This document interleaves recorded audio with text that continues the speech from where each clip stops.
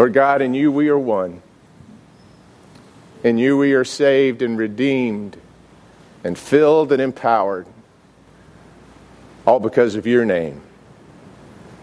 In the name of Jesus, Lord God, we worship your almighty.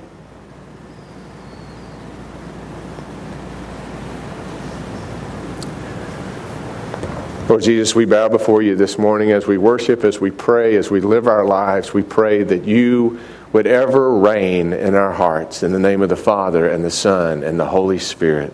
And all God's people say, Amen. Amen. Amen. I'd like to invite the Belize team forward at this time.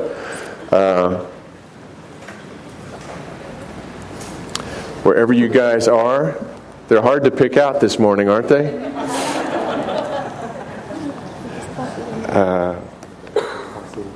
Would you join me as we pray over these missionaries that we send into God's mission field to Belize? Lord God, for each and every one of these ambassadors and agents of you, we pray your Holy Spirit's anointing and empowering upon them. We pray, Lord God, that as they go, that they will discover that your Spirit not only goes with them, but before them. That certainly you have prepared these works for them to do from the foundation of the earth. I pray, God, that they would discover again and again that they didn't choose to go to Belize. You chose them to go. They are your ambassadors. We pray your protection upon them. We pray your providence for them. We pray your power through them. Not only to touch the church where they go to minister, but to touch the surrounding community and to have an impact that only the power of Jesus could explain because they've gone. Send them, Lord Jesus, in the power of your Spirit. And all God's people say together, Amen. Amen. God bless you guys. Let's give them a hand.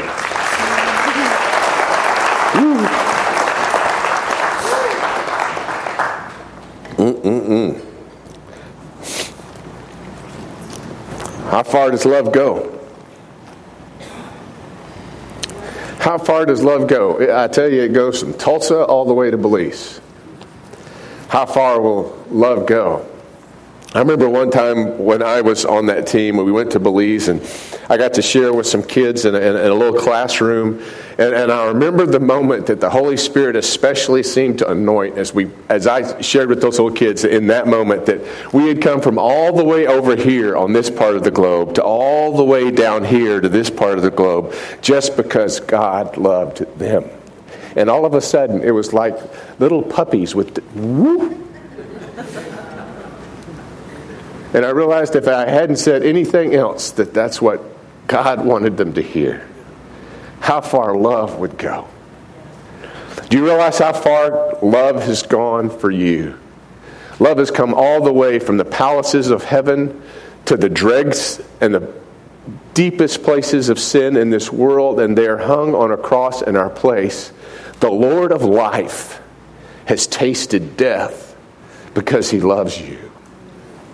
Hebrews says, by the grace of God, Jesus might taste death for everyone, for it was fitting for him for whom are all things, and through whom are all things, in bringing many sons to glory, to perfect the author of the salvation of our salvation through sufferings. For both he who sanctifies and those who are sanctified are all from one Father, for which reason he is not ashamed to call us brethren. Jesus calls us brothers because he's made us so by his own sacrifice. That's what this table is about, the atoning work of Jesus Christ. And as you partake of it, you partake of that. Do you know how far love has gone to be with you right here, right now? I've heard the story of a gentleman who was from a village, and as he was finishing up medical school, he learned that the back home an epidemic had broken out, and it was wiping out his village, the whole village. And he went back to the village, and he struggled to identify what the cause of the sickness was, and he couldn't quite wrap his mind around it, and no one had a cure for it, and people were dying. Anyone who got it would die. It was a death sentence to discover that you had this disease.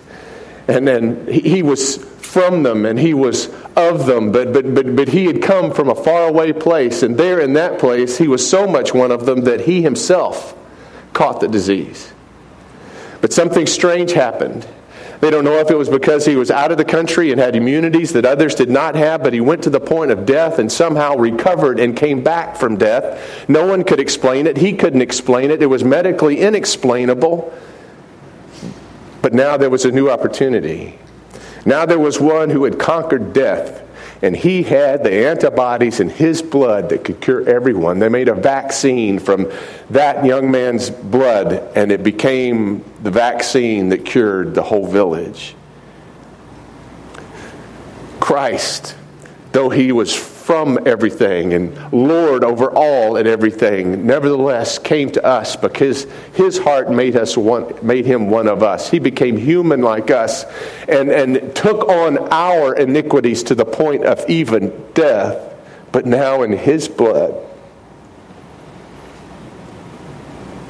is our salvation from sin. Now in his blood, in his victory, our victory over death is won. The vaccine is served on a table this morning.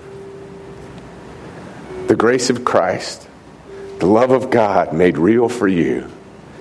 And somehow even from 2,000 years ago, Jesus wanted it to touch your lip. He wanted it to be that tangible to you this morning, wherever you are, wherever you're from.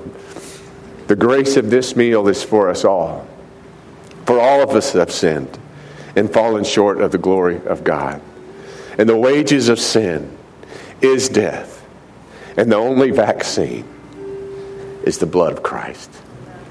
On the night that he gave himself up for us, Jesus took bread and he broke the bread, giving thanks to the Father,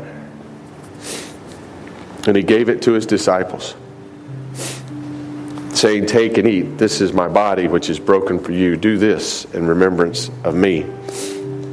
And likewise, after supper, Jesus took the cup, and he gave thanks to you, our Father, and he gave it to his disciples, saying, "Take and drink from this, all of you, for this is the cup of the new covenant, poured out for you and for many for the forgiveness of sins. Do this as often as you drink it, knowing that the vaccine is sure."